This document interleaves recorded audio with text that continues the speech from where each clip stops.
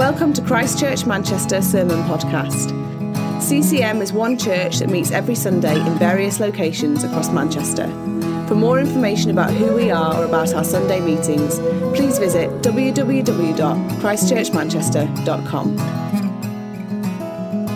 My home is not on this earth, not in this world. Oh, this is part 3 of our series on Song of Solomon. We've been doing it at our Fallowfield PM service. This is Tom recording at home because the recording on the evening didn't work. So this is a re-record of the content of that sermon. I wonder if you've ever had the experience of looking for something that you just can't find. It was there, you knew it was there, you knew where it was, but suddenly it's gone. This is something that happens to me all the time.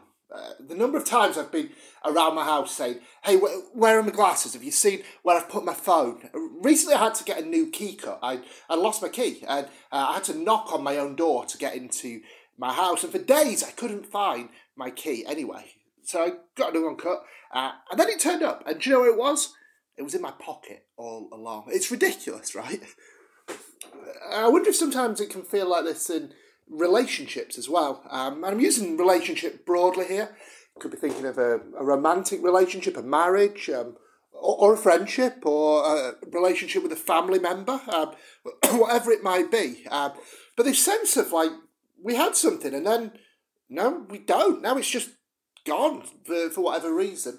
Maybe it's physical distance. You used to live close to each other and so you'd see each other all the time and you'd really connect. And now one of you's moved away and it just isn't the same. Or perhaps you used to be housemates and now you're not. And just the relationship hasn't kept that closeness. But also it could be emotional. And even if there's no physical distance, sometimes it just happens that in a relationship, it's like they've checked out. It's like they're emotionally not there. It's like whatever connected you together just seems like hard work now, and it's not the same for whatever reason it might be. Remember when I was about 18, I was dating someone who lived in a different country. We'd arranged to spend a bit of time together, and we said let's meet in France. So we were both going to travel to France. So I got there a bit before she did, and we were 18. And when you're 18.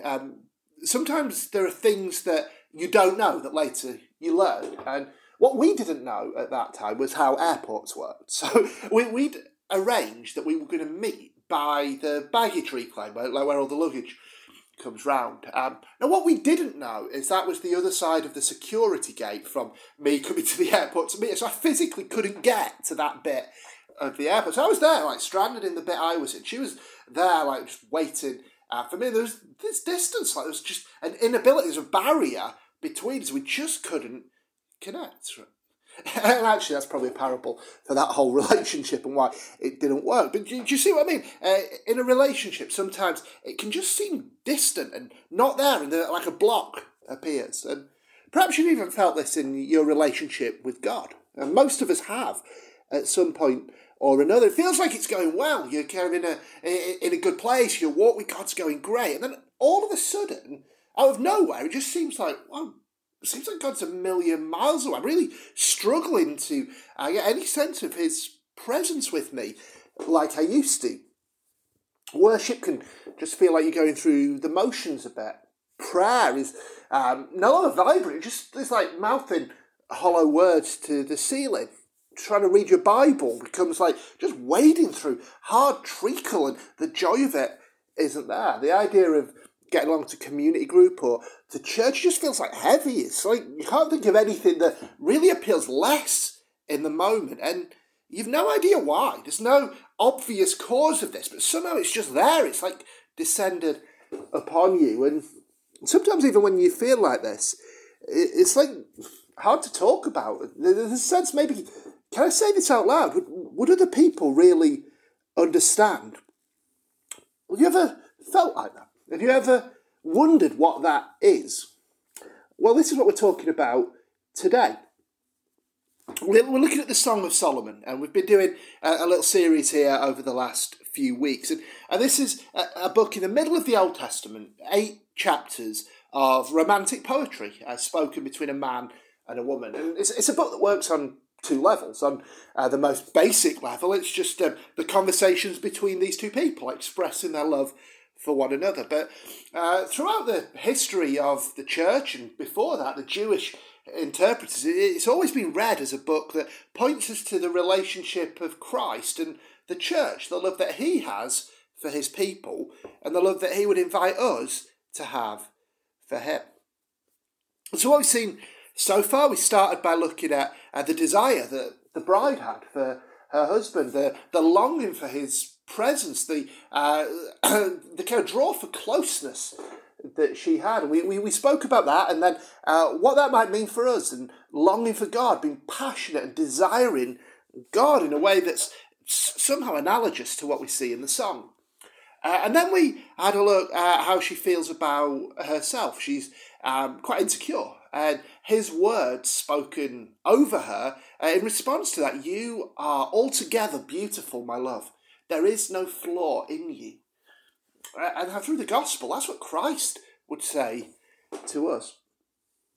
But today we're going to pick up a couple of moments in the story where there are wrinkles. Now, any good love story has ebbs and flows, and this one is no different. There are two little passages in the song where things start to go a little bit awry.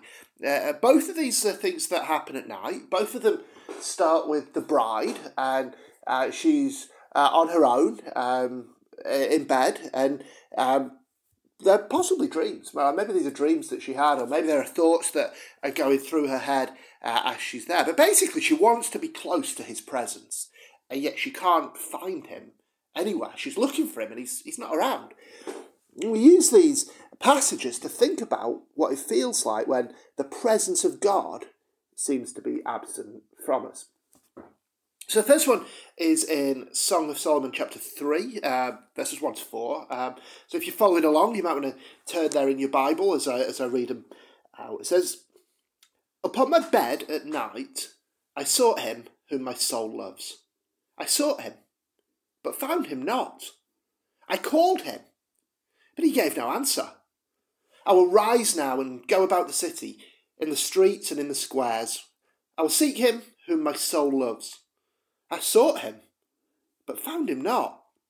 The sentinels found me as they went about in the city. Have you seen him whom my soul loves? Scarcely had I passed them, when I found him whom my soul loves. I held him and wouldn't let him go until I brought him into my mother's house and into the chamber of her that conceived me." So it's the beloved here, and she knows that she loves him, and she's seeking him, and he's not there. She's calling to him, and he's not answering. It's like the desire for him is there, but the ability to enjoy him in the moment, the intimacy, the presence is gone. She wants to be close to him, but right now she's not. And remember, this is a spiritual book. We read it in a spiritual way.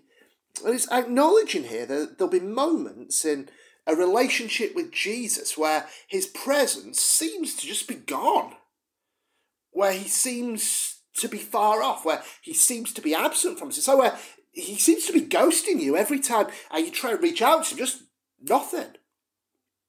Now, I just said the word seems a lot, and that's an important word in what we're talking about. We know from the Bible he's promised to never leave us or to forsake us. So we're not saying he actually has gone, but yet in our experience of it and the way it feels, that's how it can seem some of the time. And knowing that he hasn't left doesn't mean it's not painful when the experience is that he's a long way away. It doesn't make it less disorientating when we're going through it. It's still a really difficult, challenging thing when moments like this come along. And striking as well, just in these verses, she hasn't done anything wrong here. It's not like she's cheated on him. It's not like she's kicked off and had a go at him, or there's been a row or anything like that. It's not something she's done. She's just waking up saying, I really wish he was around, and right now he isn't. And sometimes it's possible to feel distant from God when really it's not of our own doing. It's possible to do things as well. We'll come on to that. But sometimes it's just a thing that happens, and the tendency can be to go introspective, what have I done? How have I caused this? It's not always of our own doing at all, and that makes it all the more confusing. Different writers in the past have spoken about this and about the experiences they've had with it, and the phrase that is often used to describe this experience, I think it's a really beautiful descriptive phrase. It's called the dark night of the soul. And this dark night of the soul is something we see in Scripture. Take Elijah, he was a prophet, and he had this moment where he stood up for God in front of the whole nation. There were hundreds of prophets of a false God, and Elijah was the only one representing God. And they said, let's have this little contest, let's both pray, and we'll see whose God answers with fire from heaven. And they prayed all day, and they couldn't get anything. And Elijah prayed, and the fire of God came down. What a moment in God's presence. And yet the next thing we hear about him is he just wants to go and be on his own. He's kicking off at God. He said, God, I might as well just be dead. I'm not feeling it anymore. I'm not in that place that I was. He has his dark night of the soul. Not just in Scripture, we hear it in the stories and the testimonies of different people of the faith. Mother Teresa, one of the most famous Christians of the 20th century, she described her experience. She wrote this: the pain within is so great. The place of God in my soul is blank. There is no God in me. In the darkness, Lord my God, who am I that you should forsake me? The one you have thrown away as unwanted, unloved. I call, I cling, I want. And there's no one to answer, no one on whom I can cling, no one, alone. The darkness is so dark, and I'm alone. Before I used to get such help and consolation from spiritual direction.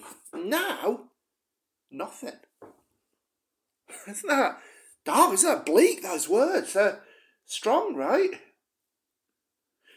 And maybe we know something similar in our own stories. I can identify a few years ago, I had a moment just like this where I was just trying to pray, I was trying to sense God's presence, I was trying to worship, I was trying to do all the things I'd done before where I'd drawn close to God, and none of it seemed to be working. It just wasn't happening. He seemed far from me.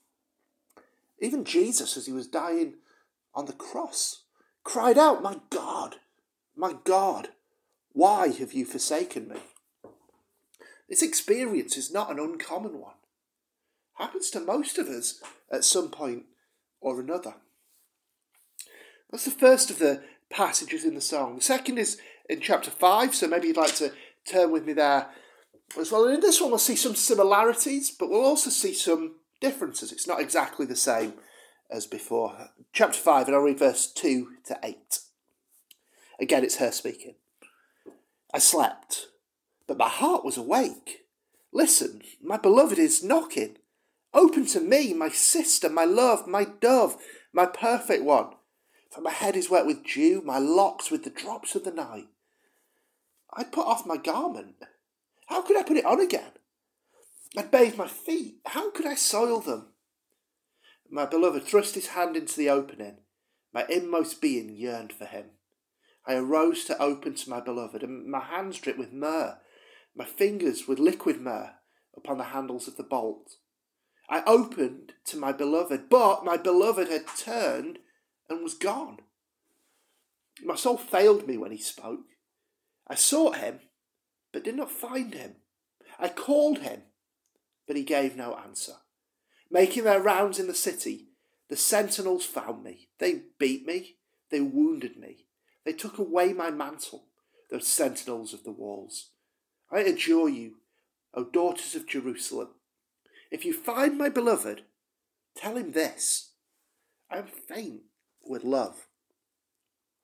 So it's a little bit different, isn't it? This time, it's not just that she wakes up and he's not there. This time, he shows up. He's knocking on the door. He wants to see her. He wants to spend time with her, but she turns him away. She has her reason. She has her excuses not to be with him. She says, look, I've put off my garment. How could I put it on again? I've bathed my feet. How could I soil them? She said, I've already wound down for the night. I've already got myself ready for bed. I don't really want to have to get up, spend some time, and then do that all over again. It's just not a good time for me. We have our own version of this, don't we? I've had a long day at work. I've just got in, I've settled down into my lounge clothes, I've put something I like on TV, I'm done for the night. You might want to spend time, but no, this is not the right moment for me. And there's not really anything wrong with that. There's nothing wrong with a bit of me time from time to time. We don't need to be at the beck and call of everyone around us. And yet when this becomes a pattern, when it's like every time someone reaches out to you and wants to spend time with you, like when there's always something, always an excuse, always a reason not to spend time, well then there's going to be a rift, isn't there, in the relationship. It's going to be damaged, it's going to be impacted by it if this becomes too frequent. And there's a spiritual reality that corresponds with it. This imagery of the lover knocking on the door is one that the New Testament picks up with Jesus. By the way, if you ever want to geek out for an afternoon, see how many links you can find between the Song of Songs and Revelation. Really interesting thing to do. In this one, it is in Revelation, Jesus is speaking to a church in Laodicea. And he says, listen, I am standing at the door knocking. If you hear my voice and open the door, I will come in and eat with you and you with me. So that gives us the same choice to make that the beloved had here in the song. Jesus is knocking on the door. What are we going to do? Are we going to accept the invitation, or are we going to find a reason to push him away? Now, some of the time we make the same choice that she made. And there are different ways we might do it, different reasons behind it. Sometimes it's sin. There's something in our lives that we know wouldn't please us. Well, I don't really want to let you in because I want to do this thing. And I know that would be challenged. Shall we put him at arm's length? Other times it could be lethargy or indifference, or this like, I can't be botheredness that just could be the reason to push him away, to reject the invitation. Sometimes we take the knock with God. Life hasn't gone quite the way we wanted it to go, and we blame God. God, because of this thing. No, I don't want you in my life. There's any number of things why we may hold him off. But what we see with the beloved here in the song, and this can be true for us with God as well, is almost straight away, once she's pushed him away, she regrets that decision. It's like she gets up, she goes to the door, she does want to spend time with him, but by the time she does, he's turned and gone. So we said in the first of these, this happened, it just wasn't her own doing at all. Well, this time, it kind of is. Sometimes the rifts with God can be our own doing, and that hurts in its own way, which is maybe a bit different. That is leaving us in the same place, isn't it? It's the same words. I sought him, but didn't find him. I called him, but he gave no answer. And sometimes there's a real shame attached to this, so we struggle through these problems on our own. Bringing this stuff to the light can really help. And yet when you're in that position of being the one who someone's sharing about this with, it's not easy. It's not easy to know how to help, because really it is a connection between them and God. There are pitfalls for those who are trying to help run alongside others who are struggling with this dark night of the soul. I wonder if you noticed in both of the passages that we read, there was made mention of some characters who are called the sentinels, or perhaps in your translation it might say the watchmen. And these represent other people who you might go to for help. Perhaps it's friends, perhaps it's leaders, people you say like, look, I'm in this dark place, can you help me reconnect with the lover of my soul? And these sentinels don't do so well. In one of them it's worse than the other, but in both of them they're not particularly helpful. The first of the passages, chapter 3, verse 3, it says, the sentinels found me as they went about in the city. I asked, have you seen him whom my soul loves? And basically the answer is no. It's only after she's passed them that she eventually can find him. Now, they may mean well. She's looking to them for help, but they can't do anything. Christine Kane advises people cannot give you what you can only get from God. And perhaps she's looking to these sentinels for something only God can provide. And often when you're in this place and someone's asking you to help, often, just practically speaking, one of the issues is just timing. Good advice given at the wrong moment is bad advice. There's a story in the Old Testament of Job, and He's a guy, basically, his whole life comes crashing down around him. And he's got 3 friends. And so his 3 friends, they start off absolutely fantastic. They're brilliant. They just sit with him for a week. They don't say anything. They're just there. And they're just sharing with him in his grief and in his sorrow and in his difficult place. But then it all goes wrong, because then they start talking and they say, well, maybe it's because of this, or have you thought about that? And they've got all these ideas and theories, and they spend 30 chapters just talking absolute rubbish, coming up with suggestion after suggestion, theory after theory that doesn't help. And sometimes we can do this. We can be so desperate to help the one who's going through this moment that we really don't help. Like, we'll say things like, well, maybe what you should do is pray about it. Yeah, I mean, that's the problem. I'm struggling to do that. Don't you see? Like, this is just making it kind of just lay heavier on my shoulders. So, I'll tell you what, I'll lend you a book. Great, am I going to have to read it? You know, I'll send you a link to a talk. And part of you wants to say, thank you, I know you're trying to be kind. You're trying to help here. But another part of you just wants to say, can you just shut up? You're making things worse. Sometimes all you need is a friend who can put an arm around your shoulder and say to you, you know what, I'm here with you. Well, in chapter 5, it goes from bad to worse. This time, it's not just that the sentinels have nothing helpful to say, they're actually destructive to her. Verse 7, making their rounds in the city, the sentinels found me. They beat me, they wounded me, they took away my mantle, these sentinels of the walls. This is abuse of authority. Abuse of authority isn't merely a 21st century problem. This is something that the poetry here is clearly pointing to. It's intimating at physical abuse and sexual abuse that she's experienced at their hands, which is just horrific. You go to someone for help, but instead of helping, they hurt you, they exploit you, they do damage for their own gain.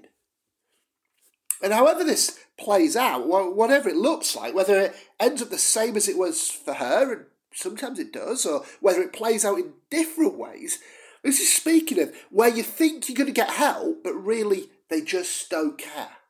And they leave you worse off than you were at the start. Just picture her. She's already feeling alone. She's feeling isolated. She's feeling like she's completely blown it. And then this happens. Wouldn't it be easy for her to just give up, to throw the towel in? So I've had enough. But yet through it all, there's something deep down in her that still longs for the presence of her good, kind and gentle groom. And so she cries out in verse 8, I adjure you, O daughters of Jerusalem. She's speaking to her friends now. If you find my beloved, tell him this. I'm faint with love.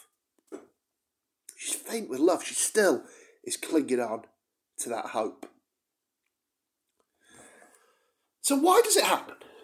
Why do we go through seasons like this? Why can't it be that just the entire Christian life is constantly feeling the presence of God all the time? Why are these moments a thing? Why does it exist that we sometimes feel distant? Well, it's not that God is just absent. That's not true. We mentioned earlier he's promised to never leave us and forsake us. And in those moments where it seems like he's distant, God is doing something. I love these words from Tony Evans. He says, when God is silent, he is not still. God is working. Let me try and illustrate how this works. One of the things that Emma and I do when one of us is going on a trip is the one who hasn't gone on the trip will text and say something like, are you missing me? And this will happen numbers of times through the trip. And the first time, almost inevitably, the answer is, well, no, not really. Like, I left about 20 minutes ago. I'm still on the bus to the train station. I'm doing all right. You know, it's not really sunk in yet. And then there's another message a bit later. Are you missing me? So, well, no. Now I'm sitting on my train. I've got my book. I've got coffee. Like, life's pretty sweet, you know. Like, I'm doing fine. And this goes on a couple of times. And then there's always a moment at some point on the trip where it just flips and where the answer becomes, you know what? Yes, I really am. I'm missing you now. It's the absence has kind of sunk in.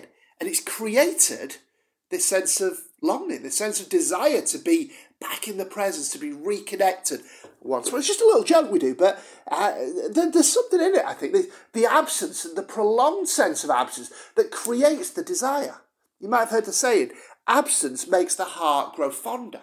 And it's in these moments that the presence of God might seem far away, that it's creating and stirring in us that longing to be in his presence once more. Julian Hardiman puts it this way: one effect of the times that Jesus seems to withdraw is to make us long for him all the more and to seek him and that conscious sense of his peace and presence. If you're in a state where God seems distant, seems inaccessible, please realise this does not mean he's not working in you. He is there. But his Spirit is doing a different work when you don't feel his presence, but instead feel a sense of absence. That sense of absence is given to you by God to make you seek after him all the more. We have 2 young kids, and often what will happen is we'll take them to a playground and they'll just strike up friendships with other random kids. Now, and they'll start to play, and one of the games that just seems a universal amongst children is that one of them will just set off running, and then the other one will immediately chase after them and follow in their path. There's something like that to these moments when God seems absent. Are you going to chase me? Are you going to come after me? Are you going to seek me? Are you going to long for me? It's trying to stir that up in us. Moments like this are a call to pursue God, to go after him and to seek him. I love the progression through in chapter 3. She loves him. She sought him. She found him not. But then she found him. She held him. She brought him home. Isn't that beautiful? So let these moments create that longing in you. And then when you once more experience that conscious sense of his presence, it will be all the more precious to you. That's what happened in Mother Teresa. I shared with you her cry out in that bleak moment. But by the end of her life, the one cry she had was just, I want Jesus. It stirred something in her. So go after him. Amy Bird puts it this way: let's be bold like the bride in seeking him. Pray fervently. Go to his word. Get with his people. Don't stay down. Get up. So what might it look like for you to not stay down and get up? Well, the suggestions that she makes are great. Pray fervently. Go to his word. Get with his people. Maybe it's that. Or maybe for you it's all you've got is just a cry of, God, I don't get it. This hurts. Why is this how it is? I want you. That's all you've got, then make that cry. Maybe it's falling to your knees. Maybe it's just waiting and holding on to those promises from past moments where you've heard him speak to you and you've just got those promises and you cling tightly to them. Maybe it's getting into the quiet place and worshipping on your own. Maybe it's opening up to someone and speaking out your trouble. Now, they may not solve it for you, but hopefully they'll be like Job's friends at the beginning. A friend to stand alongside you is a good thing. The Song of Songs is all about the ebb and the flow of a relationship. There are moments of seeking and seeming far off, and they're useful. They stir up the longing. But that isn't all there is. The seeking leads to finding. And she says in chapter 3, verse 4, scarcely had I passed them when I found him whom my soul loves. I held him and would not let him go until I brought him home. You know, the heart of Jesus is not to be distant, it's to be found and to draw near. The moments we've been talking about are important ones because God is doing something, but you have to know these are not the norm. And if you're in a moment like this, take heart. It doesn't last forever. God, through his Son, wants closeness with you. So interesting how often Jesus spoke about this idea of seeking and finding in the Gospels. He spoke of a guy who lost a sheep and he left them all behind to go after this one that had wandered away. He sought and he found, and then there was a celebration with all his friends. He spoke about a woman who lost a coin at home and she overturned everything in her house to find it. She sought, she found. And then there was a celebration because she had her coin. We spoke of a father who had 2 sons. One of them left home broke relationship with the family, squandered all the stuff. And the father was just out there every day looking, seeking for his son to come home. And then when he was found, he had a celebration with his friends. This is the heart of God. In Luke 19, Jesus summarised his mission. The Son of Man came to seek out and to save the lost. So are you looking for him? Are you seeking for him? Well, he's looking for you and seeking you. Are you longing for him? He's longing for you. Promises in the book of James, as you draw near to him, so he will draw near to you. Jesus wants to be found. The Bible says weeping may linger for the night, but joy comes in the morning.